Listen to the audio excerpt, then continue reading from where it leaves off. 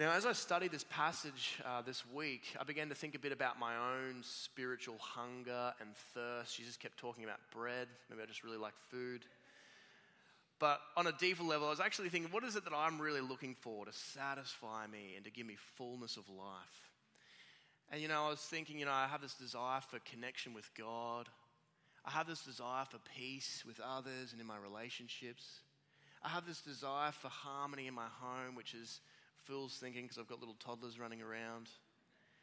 I have this desire for fullness of life. And I don't know about you, but there's different excuses that come in my mind about why I'm not enjoying life to the full sometimes. I think there's three main excuses that come into my mind. First, sometimes it's my sin, sometimes it's my suffering, and sometimes it's my circumstances. So sometimes it's my sin. Sometimes I think, well, if I could just sin less often, if I could just be a better man, a better husband, a better father, a better pastor, maybe then I'd really enjoy life more. Sometimes I think it's my sin that's getting in the road. Sometimes I think it's my suffering. Now, this is a mild example, but last year, our house got hit by disease all year long because our kids go to that petri dish called childcare of disease. And they just got disease after disease after disease and brought it back to the house. And we were just sick all year long. And my GP is like getting me to do all these sorts of tests and everything. And I think by the end of the year that we were just like, oh, it's just the kids and childcare. It's not actually some sort of underlying issue that I've got.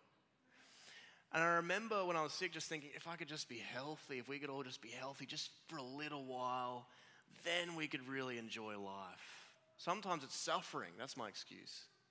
And sometimes it's just circumstances. I think, well, my kids are little and they're a bit crazy right now, but when they get older, they'll be a bit more responsible. They'll be able to take care of themselves. And maybe then there'll be harmony in the home and we can rest a bit more and have fun. And everyone's having to laugh because I know that's a myth. But. So sometimes it's my sin, sometimes it's my suffering, sometimes it's my circumstances.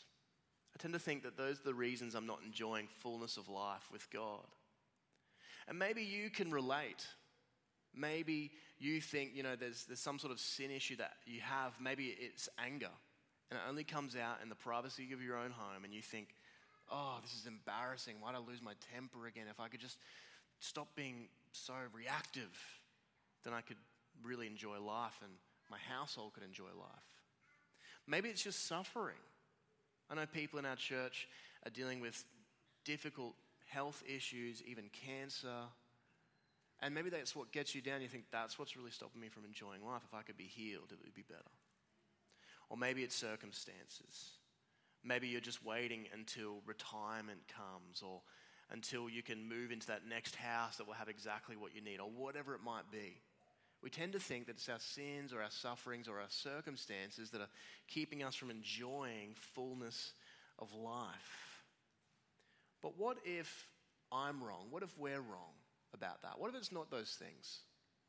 What if God has actually provided us what we need for fullness of life today, and what we really need to do is just believe?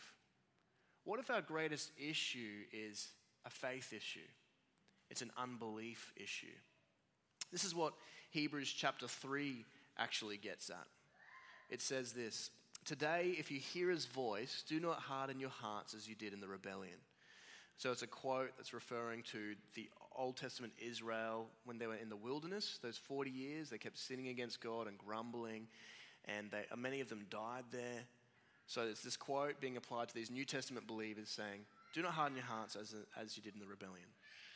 Who were they who heard and rebelled? Were they not all those Moses led out of Egypt?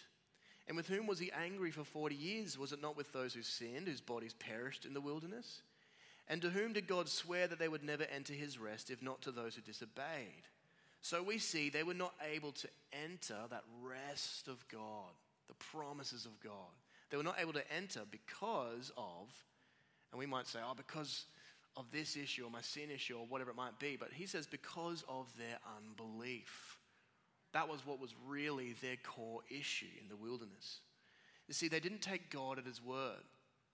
They didn't trust God's heart, even though he was the one who rescued them from slavery in Egypt. As soon as they spent a couple of days without water, they began to freak out and grumble and distrust that God would provide. And so they rebelled, they grumbled, they sought other gods, and they disobeyed. And you know, the failure of the wilderness generation, the Old Testament, is really the key background for our passage today in John chapter 6. I don't know if you noticed, but when I was reading, Jesus kept talking about the bread of God and the bread that comes down from heaven. He's talking about the manna that came down in the wilderness. He's referring to that. Because when they spent their time in the wilderness, God provided them bread from heaven, which they called manna.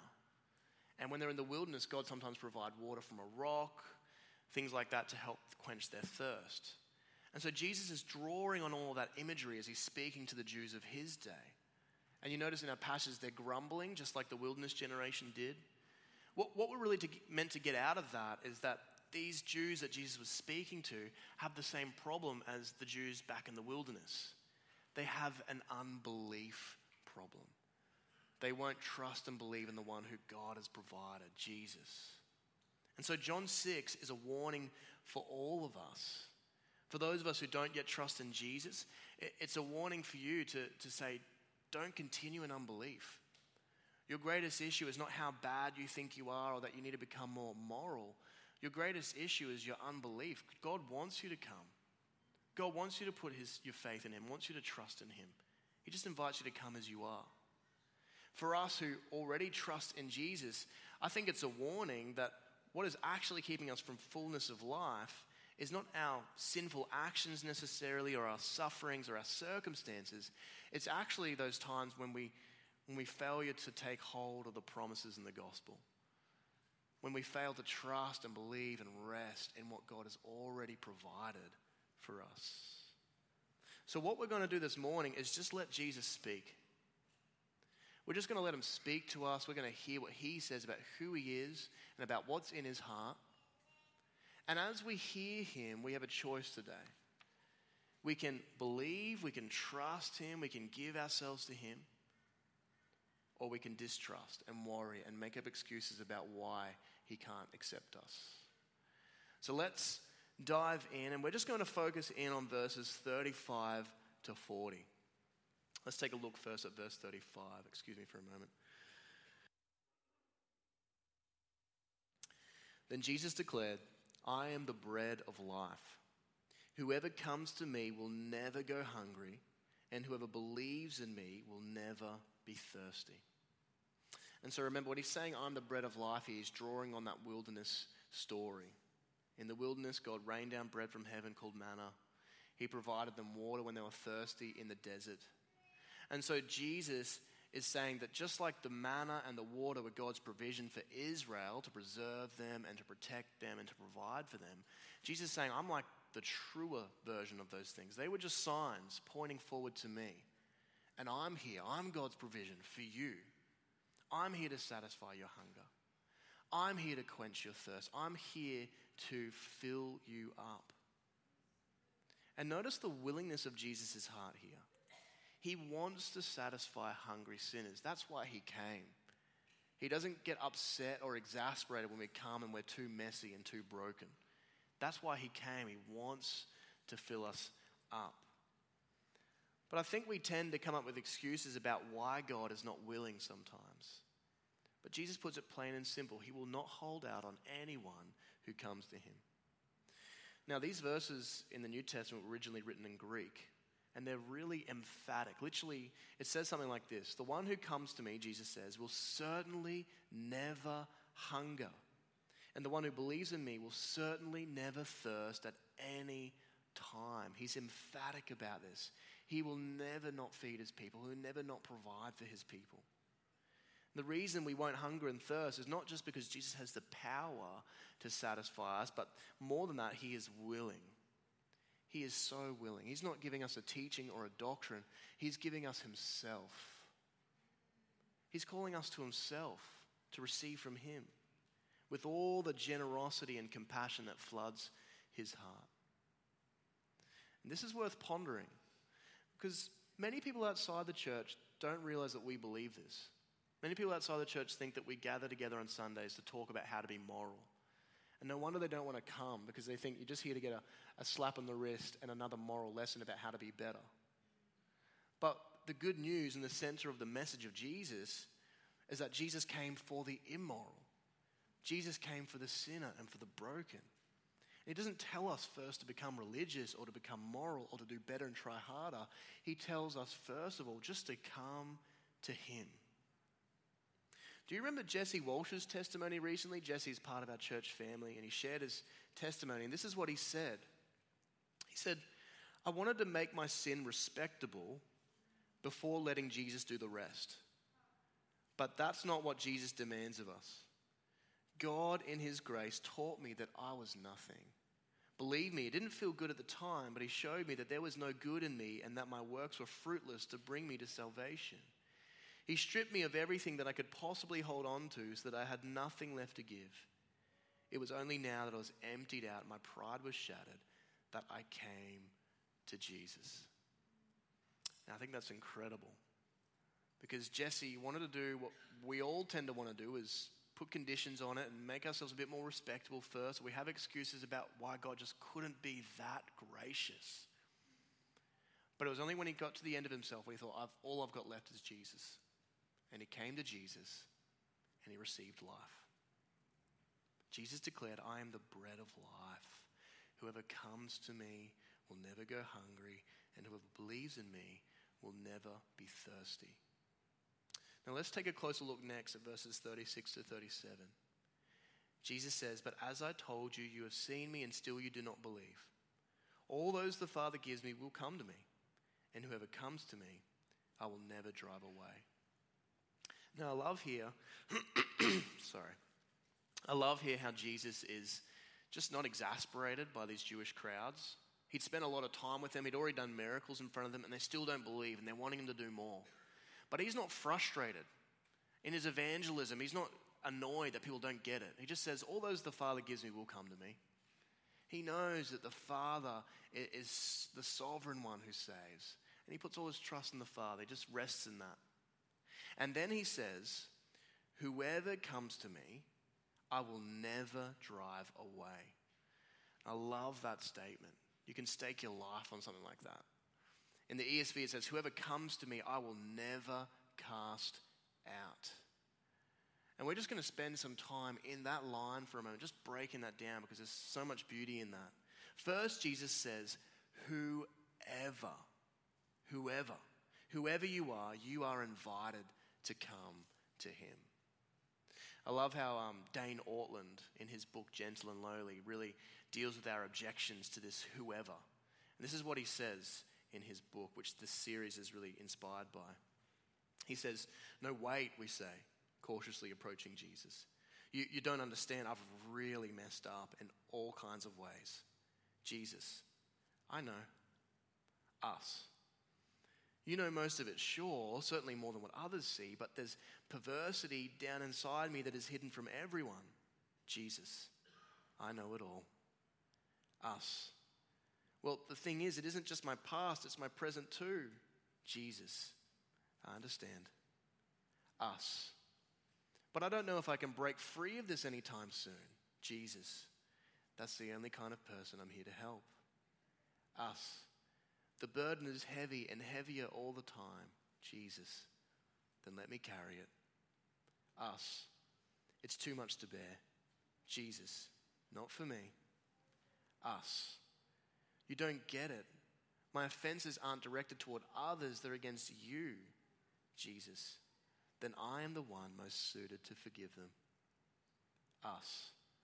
But the more of the ugliness in me you discover, the sooner you'll get fed up with me. Jesus, whoever comes to me, I will never cast out. Whoever. Doesn't matter how dirty you feel. It doesn't matter how far you've fallen. Doesn't matter what's still going on right now. What matters is that you come to Jesus. But maybe you're wondering, what does it really mean to come to Jesus? I mean, it's not like he's standing at the prayer corner after the service and we can physically walk up to him. What does it mean to come to him? I mean, even if he was standing there, it's not enough to just physically come to him because that's what these Jewish crowds were doing, and yet they still didn't get it. What Jesus really wants from us is our faith and our trust in him. He had said earlier, verse 29, this is the work of God, that you believe in him whom he has sent. You believe in Jesus. But who is Jesus? Well, remember, he said in verse 35, I am the bread of life. That's what he wants us to believe this morning. He wants us to believe that he is God's provision for our souls. He wants us to believe that he can fill us up, that he can satisfy our hunger, that he can quench our thirst. He wants us to forget about all the other things that we look for that. Whether it's new job, more money, a new house, kids, the perfect partner, whatever it might be. He wants us to look past that and see that actually he's the one who can satisfy. Will we believe him? Will we trust him with our hearts? Jesus says, whoever comes to me, I will never drive away. Let's look at that final phrase, I will never drive away.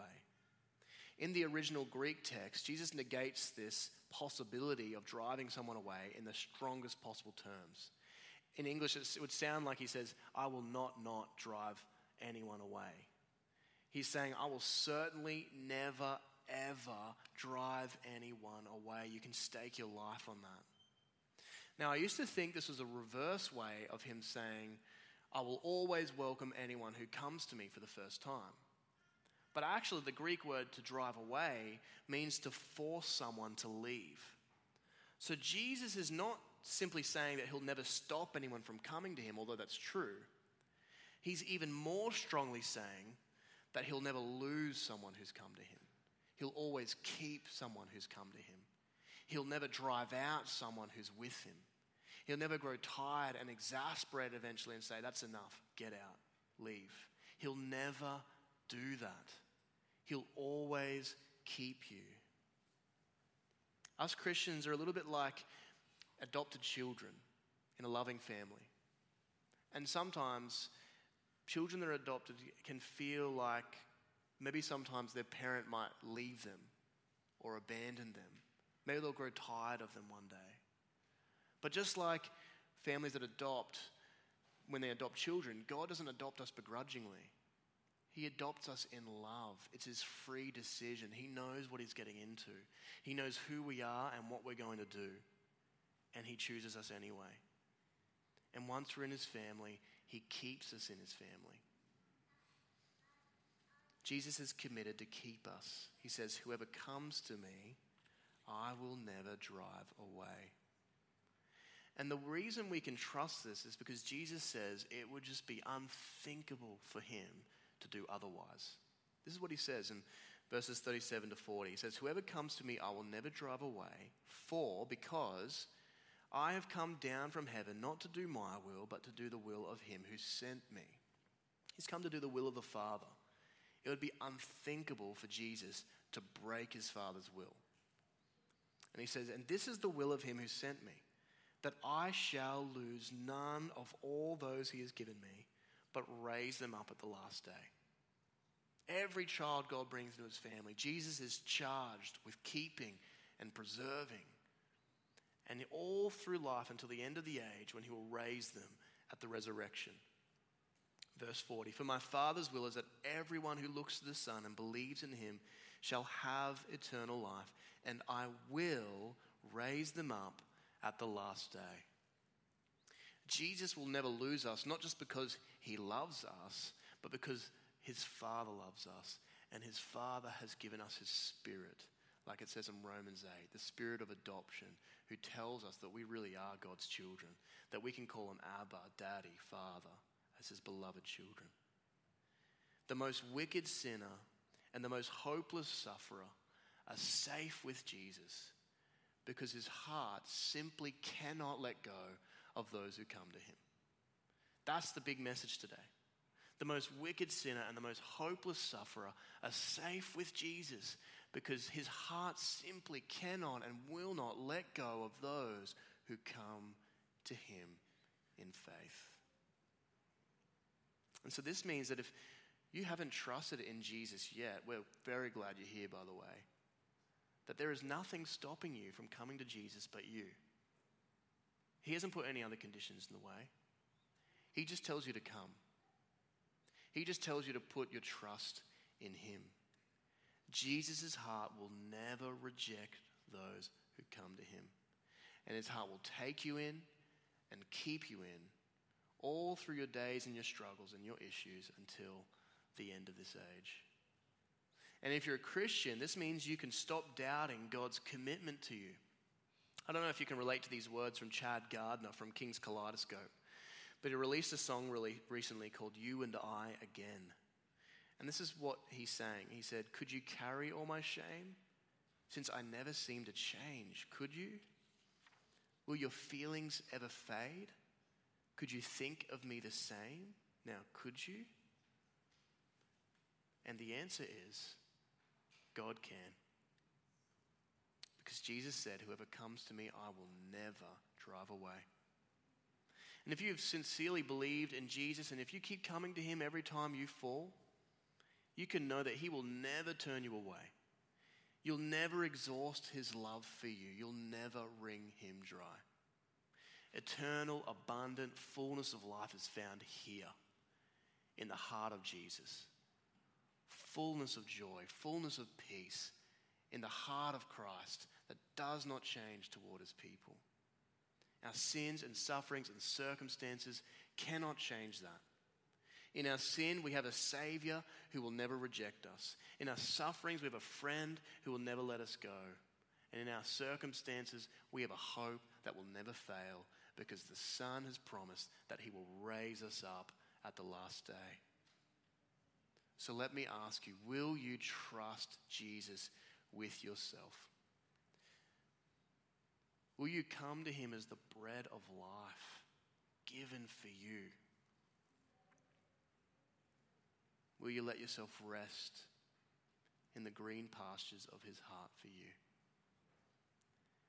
We are safe with Jesus because his heart will never let go of those who come to him. Imagine if we all just accepted this today. If we let go of our objections about why Jesus can't accept us. Imagine the burdens that would be lifted. The joy of the person who has finally let Jesus love them for the first time. Imagine the fresh energy we would have to fight sin and live for Jesus. This is what Jesse discovered. He said this is ultimately the conclusion of his story. Once he discovered Jesus and put his faith, this is what he said. The good news is that now I'm free from the bondage of sin. The guilt and shame that weighed me down is now gone because I know that my sin was cleared by my Savior. So I, like any Christian, still stumble, obviously, but now when I sin, I no longer wallow in the overwhelming shame and guilt. I can get up, I can dust myself off, and I can utter the comforting words in Romans 8 verse 1, there is now therefore no condemnation for those in Jesus Christ. Isn't that wonderful? Freedom from shame, traction against sin, and peace. Because Jesse finally started to access the incredible mercy that was in Christ's heart for him.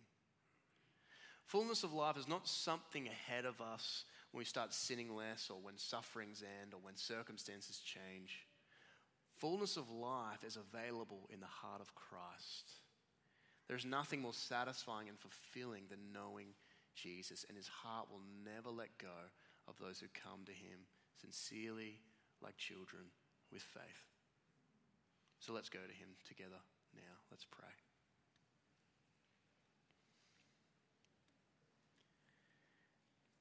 Jesus, we just thank you that you're present here today. And that you see each one of us, Lord, and we pray that we can just take masks off before you, and we know that you know us, you know who we are, you know where we've come from, what we've done, and what we will do. And we just thank you that your heart is so warm to sinners and sufferers. We thank you that you invite us to come. We thank you for your unconditional promise that whoever comes to you will never be cast out or driven away, but warmly kept and preserved and provided for. And so, Jesus, please help us to put our faith in you today. Lord, we want to pray as your people. We give ourselves to you. Help us to rest in the fullness of your heart. Help us to trust you that we have a friend like you, a Savior like you, a King like you, who is ruling over history and who will finally bring us home. Lord, we love you and we pray this in your name, King Jesus. Amen.